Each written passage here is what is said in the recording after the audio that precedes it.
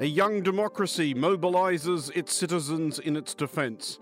The numerically superior forces of authoritarian neighbors menace its borders. The very survival of a people is at stake.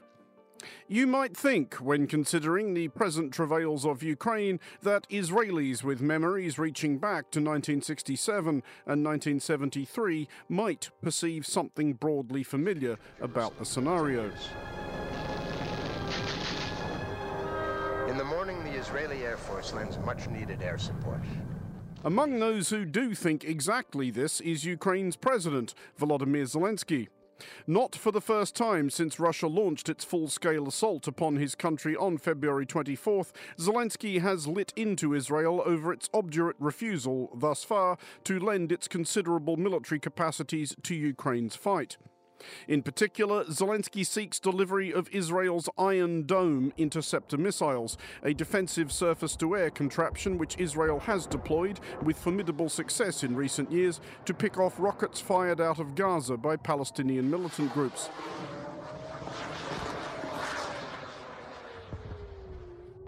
Zelensky believes that Iron Dome could be similarly useful against the Iranian-built Shahed 136 drones recently deployed by Russia against Ukrainian cities. Zelensky reiterated this grievance on Monday via video link to a conference organized by Israeli newspaper Haaretz. Звичайно, це рішення вашої держави, ваших урядів. This plea did not shift Israel's government.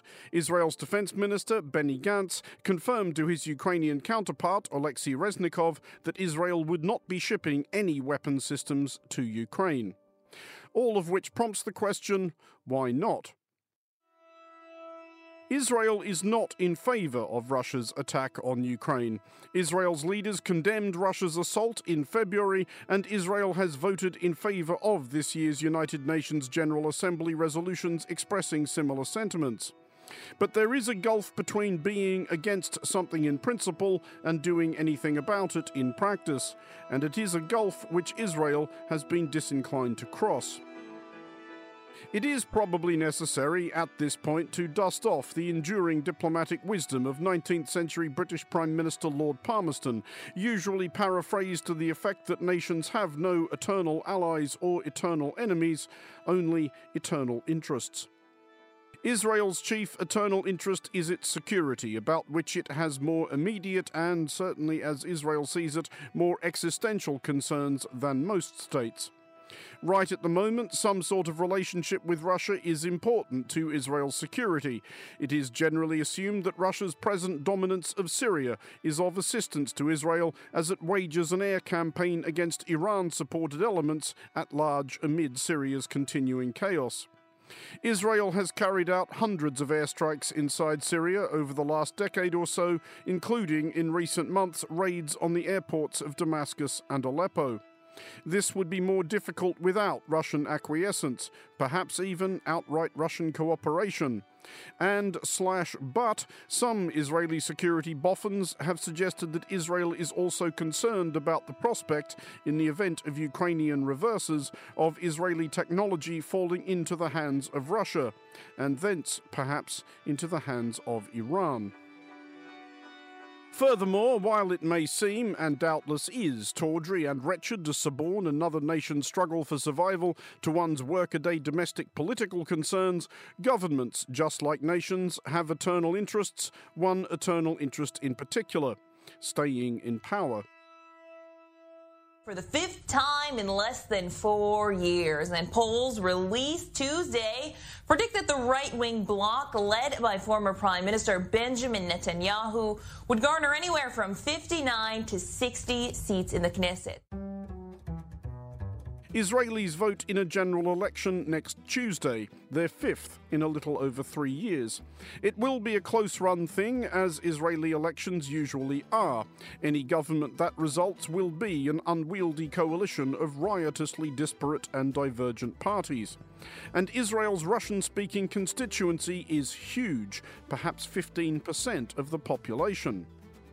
This bloc does not think or vote as a monolith. not least this time round because roughly a third of it traces its descent to Ukraine. And many of those who trace their descent to Russia may well have mixed feelings about Russia, which is why they're in Israel. But this could explain why Israel's present government has decided it is best off declining to explicitly pick a side, at least for the moment. President Zelensky's case is that this is not merely morally abject, but strategically short-sighted. A characteristic of Zelensky's virtual world tour of recent months has been his careful calibration of his speeches to local concerns and sentiments. His address on Monday made a couple of astute appeals to Israel's traditionally hard-headed assessments of its diplomatic and strategic priorities.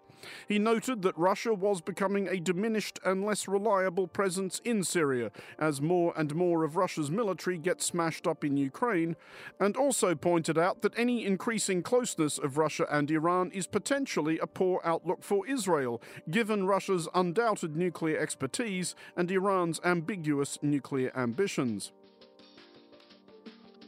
And yet, last Friday night, Israel bombed Dimas military airport in the vicinity of Damascus. One apparent target was equipment used to manufacture Iranian drones.